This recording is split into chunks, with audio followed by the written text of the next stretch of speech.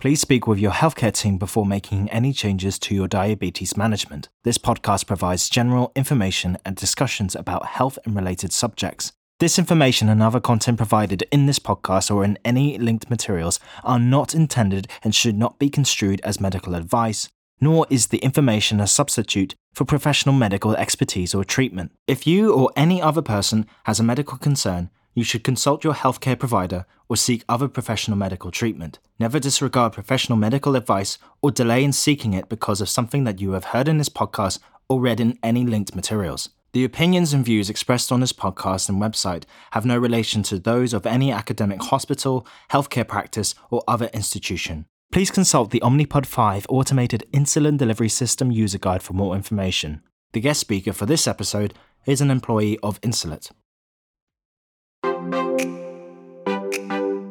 Hi, I'm Dina Gottesman. And I'm Nancy Hanna. Welcome back to Beyond the Bolus. This is part 2 of our fact or fake news episode where we debunk common misconceptions about the Omnipod 5 automated insulin delivery system. In this episode, we're continuing our conversation with Leslie Barrett, Senior Manager of Clinical and Professional Education at Insulet, about everyday use of the Omnipod 5 system.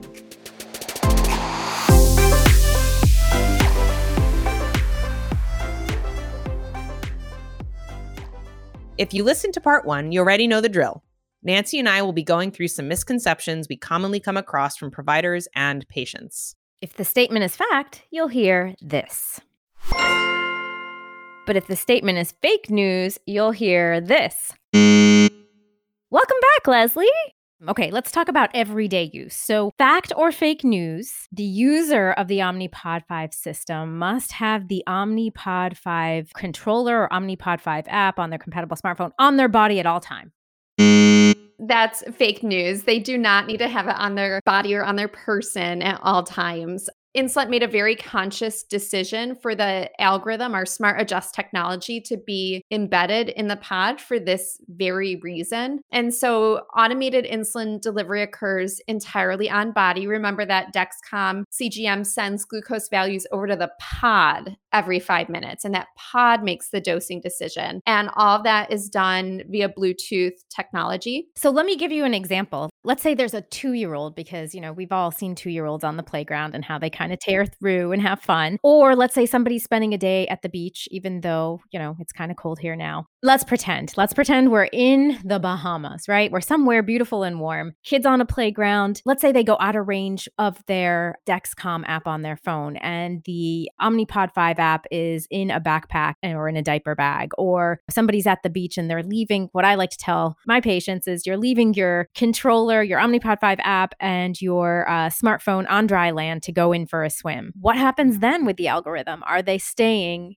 in automated mode? Yes, absolutely. They're staying in automated mode. Automated insulin delivery is occurring independent of that controller or independent of that Omnipod 5 app on their compatible smartphone in that case. And so they're still receiving full AID, full automated insulin delivery, even outside of the proximity of that controller or that app. What I will mention is we just want to make sure that the user can hear alerts and alarms for safety, right? So I like to point that out. They just need to have it within 5 feet for bolusing. So I think the way we're used to traditionally thinking about the Omnipod systems is a way we can think of this is that doesn't change with an AID system for us at Insulet. They can still just use that Omnipod 5 app for sending commands to the pod, but otherwise AID is occurring independently of that app or that controller. Can I just say, that is so cool. I always tell people, the brains of the system is on the pod itself, whether it's an Omnipod Dash, whether it's an Omnipod Classic, whether it's an Omnipod 5. But the fact that the algorithm is right on the pod and the user is wearing their Dexcom and the Dexcom's talking to the pod means that even if they're away from, yes, we don't want them to be away from their devices for too long because they won't hear the alarms and things like that, they're still in automated mode.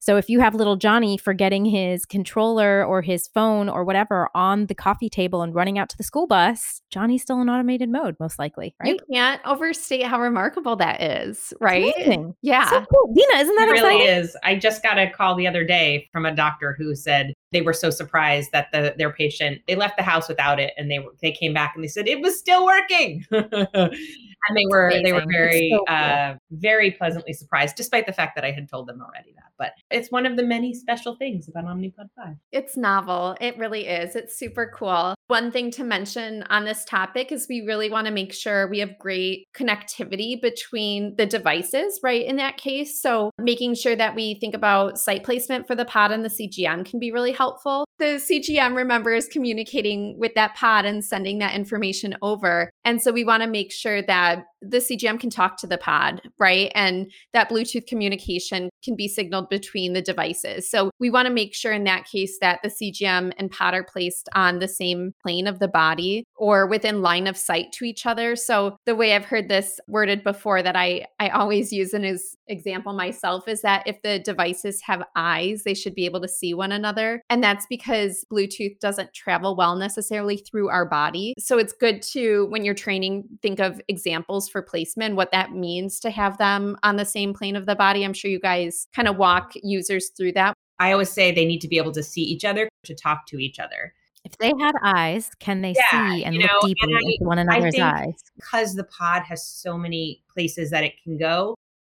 I've had folks that wear their Dexcom on their right side of their belly, and then they put the pod on the right side of their arm, and it actually still works because, the way that our bodies are, those devices are still able to see each other. And I think that is I would almost say that that's probably one of the number one challenges or issues that a lot of folks are having when they're having connectivity issues. Thinking about where you can put it, and perhaps podders who are used to just putting their pods anywhere, they now have to take that into consideration. I sort of call it the choreography of the pod change, right? It's like a dance, right? You have to think about the pods on for only 2 to 3 days. The Dex comes on for 10 days. Where are they going to be able to partner together? And I think that that's such a important point that we cannot stress enough as far as troubleshooting. Oh, it's not working because they're not connecting. Well, let's talk about that a little bit and think about where you're putting your devices. I think that's one of the most important things that we go through certainly during our training, but as providers who might be listening when they're troubleshooting with their patients to understand, well, where are the devices? Because they need to be able to talk to each other. Dina, I will forever remember the choreography of the pod change. I think that's a really lovely phrase. Yeah, it can take some planning. It can take some choreography. And because the pod is still changed every 3 days, the Dexcom is changed every 10 days. So when you think of line of sight, just providing, examples can be helpful, and using both sides of the abdomen, right? Or the abdomen for the Dexcom and the top of the thigh for the pod, and just walking them through these kind of real life practical examples can be helpful so that they have their own choreographed routine as well that they can implement. That makes me so happy. What happens when they lose sight? That's great to bring up because I think, every system behaves a little bit differently with AID systems too. What happens when they do lose connection? Ours is a little bit unique with Omnipod 5. They go into this state. They're not kicked out of automated mode. They're still in automated mode, but they go into this state within automated mode called automated limited. And it's when that pod is not receiving CGM values from the Dexcom. So what happens is the Omnipod 5 system delivers insulin based on this evaluation that it does. And it looks at the user entered manual mode basal rates, and it also looks at the user's adaptive basal rate. So it delivers insulin based on an evaluation between the two of those. And then what's kind of nifty is that when CGM values return, then the system begins automatically automating insulin delivery fully again without the user having to do anything on their own. The user doesn't have to make any switches into different modes. They're still in automated mode in that case. So even for like a 2-hour sensor warm up, for instance, for the Dexcom, they'll go into this state called automated mode limited. It's not just for connectivity between the devices if they're not on the same plane of the body, but other real life scenarios, right? Like a 2-hour sensor warm up and the pod isn't receiving Dexcom readings in that case. And so it goes into this automated mode limited, and they're not kicked out. They're not kicked out of automated. I had a hard time sort of wrapping my head around what does limited mode mean. And it really is this like intermediary state where it's deciding it's still automated because it's making decisions, right? The decision, however, is making is between which is going to be giving less insulin, right? Which is the safer bet for that waiting period. and it will immediately call you in to the room when it receives the numbers. And for me, that was like a really resonant visual in terms of what is happening there. But that's still manual mode. Well, it's not quite manual mode. It's this in between period. And I think that sort of wrapping your head around it in that way is very helpful. And it's a really cool feature because every 10 days they're going to be for 2 hours, in limited mode because they're not getting that sensor. But as soon as the sensor is warming up, right? It will automatically put them into automated mode. It's a more kind of advanced or nifty implementation than just reverting back to manual mode in those instances. I remember when there was an AID system that was launched many years ago, and I was a nurse in an endocrine clinic, and I would get the feedback from patients that they were so frustrated of being kicked out of automated mode. That is so frustrating for people when they have this goal in sight and they've been promised all these things about an AID system and they really want to live in automated mode because that's the heaven. It's nice that we have kind of an in-between. I'm not going to say a purgatory because that's doesn't give quite the credit of this automated mode limited. The automated mode limited truly is a unique feature of the Omnipod 5 system, and hats off to the people who developed this. Really, hats off. It's a very technical and kind of cool implementation for that scenario. I want to just switch gears for a second and talk about bolusing. Very specifically, the combination of a patient who is frustrated with the highs and wants to aggressively overcorrect because they really don't like seeing that high blood sugar. And so they're kind of like, well, I'm just gonna give a little bit more. And we discourage that. Fact or fake news, users should consider overriding the smart bolus calculator to enable more aggressive correction bolus dosing. What is the answer, Leslie? Fake news.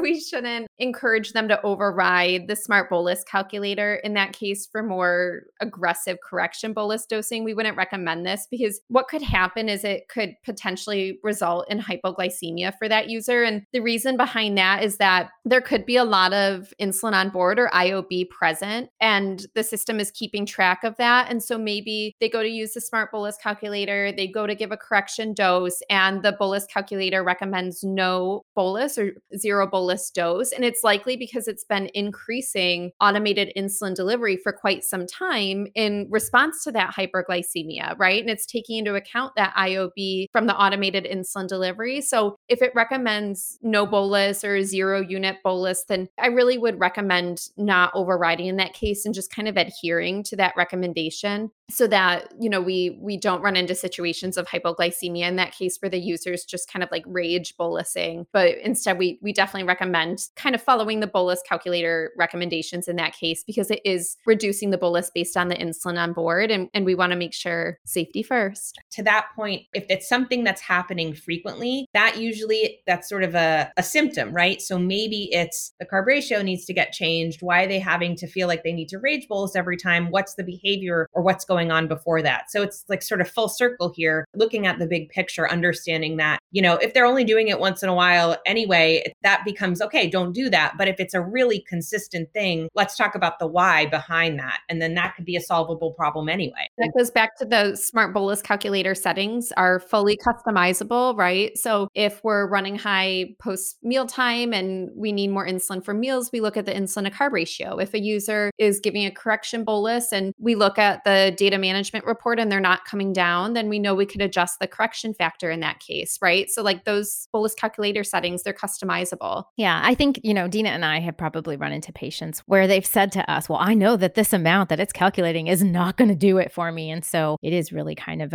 talking about, well, why is that? What's your experience been? Let's look at data together and figure this out. And it's also worth mentioning that users can check the calculation screen within the bolus calculator. So they go to give a bolus, they put in, what they hit UCGM. It might be saying 0 units suggested. They can hit on a little link that says calculations to determine, well, why is that? How is it doing the math? I always show that to some of my really savvy patients who want to know the system in and out, and their eyes pop out of their heads because they're like, oh, I can see how it's doing the math. That's amazing. Yeah, it's so informative. Totally. I think that's such a great feature to highlight for users who do want more information. Like, why is it calculating a 0 when my glucose value is, 191 right now? And it gives you those insights. So it's really helpful to point that out and to use that as a reference. And I know Dina's been kind of saying the insulin to carb ratio. The insulin to carb ratio, I think sometimes the middle child in the room that kind of gets overlooked sometimes is the correction factor, right? She's the middle child. Middle The child, correction yeah. factor is the middle child. So,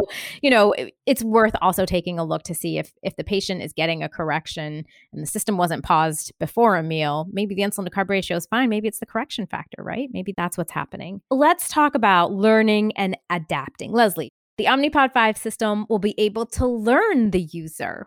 Fact or fake news?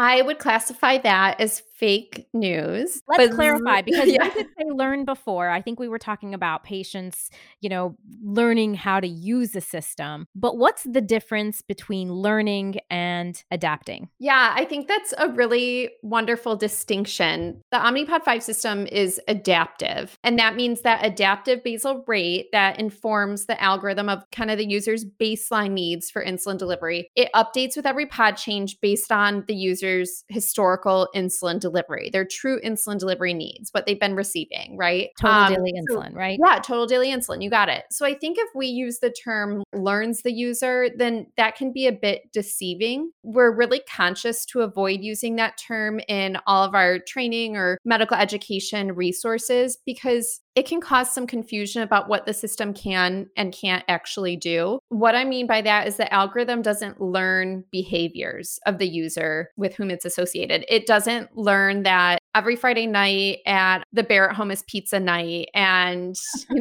I need to give more insulin between the hours of 6 to 7 in that case to ramp up for that high fat, high carb meal. Like it doesn't learn like that. Or it doesn't learn that a user is exercising every morning from 6 to 7 a.m. and it needs to automatically plan to pause insulin delivery, Monday through Sunday at that time for them. So it doesn't learn those types of behaviors. It is adaptive based on their insulin delivery needs. So it will gradually increase or decrease that adaptive basal rate as needs may change. It's really important to kind of make that distinction between learning and adapting for the user to make sure we set expectations properly. What you're saying is it's still a machine. It's not like if I talk about Sesame Street that as soon as I pull up a Google search, I'm going to see a million things about Sesame Street, right? That's not what's happening here. It's not that it knows, hey, Friday night is pizza night. Just for example, it is still a machine. It's adapting based on insulin delivery, but it's not learning our individual behaviors. It's just learning our insulin delivery histories, and it adapts based on our bolus needs and our basal needs. So I think it's good to kind of make that distinction and make sure that we go through expectation setting about this with the user before they start the system and really through ongoing education and follow-up. This is one reason why, too, it's really important or crucial that the users go through proper training, that they set up their onboarding account and they schedule their training and just kind of fully complete training so that they're really set up for success at the forefront when they obtain the system and they pick up that prescription, regardless of their prior therapy, right? Whether they're transitioning from Omnipod Dash to Omnipod 5 or another AID system to Omnipod 5, MDI to Omnipod 5, this training is really important for expectation and just kind of understanding, again, what the system can and can't do. I think the expectation setting, we drive that home so much because I think it really is critical to success. But what would you say, or how would you guide a user or a provider when, we're talking about that the system's adapting over time, and obviously it's not learning at this time, at this date, you're going to, you do this, but what if there is 1 week out of, a 2-month period, they're going on vacation? What's the sort of expectation for the system usage and adaptivity when they're going to have maybe 3 pods in that time frame that are not necessarily in line with their total daily insulin? Yeah, that's such a practical kind of real life question, right? Like, how does this adaptive basal rate work when a user's routine is off for something like vacation? And I think what's important to mention and kind of call out here is that the adaptive basal rate is one of the inputs for Smart Adjust technology. The adaptive basal rate is largely based on the user's insulin delivery history from the last several pods, but the algorithm is not only just delivering the adaptive basal rate, and that's the only consideration. No, it's very dynamic. It's looking at the adaptive basal rate and the TDI. It's looking at the user's current and predicted glucose values. It's looking at the current insulin on board. And from there, it's going to increase, decrease, or pause insulin delivery for that user. So I think what's reassuring is the adaptive basal rate changes they're gradual, right? And it's just one input. It just serves as that baseline, right? That foundation from which the algorithm or that smart adjust technology can then increase, decrease, or pause insulin. So it'll continue to kind of gradually adjust as the user's schedule adjusts and their insulin needs adjust. And the adaptive basal rate will make those gradual adjustments as the user then returns to their normal routine. So that's how I would answer kind of questions about vacation or changes in routine. So tell us overall, as we're kind of getting ready to wrap up, what can clinicians do to help enable the success of users and their patients? If I think I had to pick one theme for today's podcast, I think I'd wrap it up as expectation setting and understanding what automated insulin delivery systems and the Omnipod 5 system can do and what is expected of the user too. What can it not do that the user would have to do for themselves? That these aren't set it and forget it systems, but they are in fact designed to decrease the burden of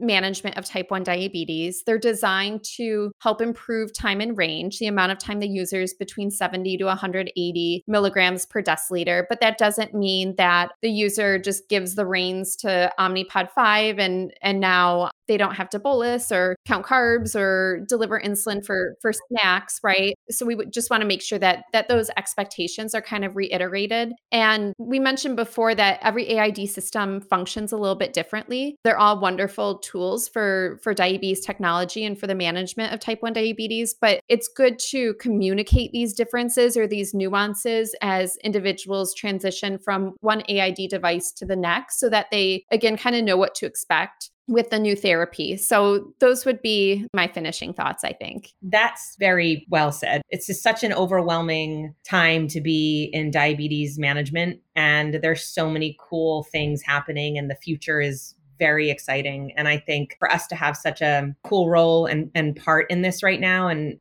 with all of the things that we talked about today, expectation setting, really that resonates very much with me.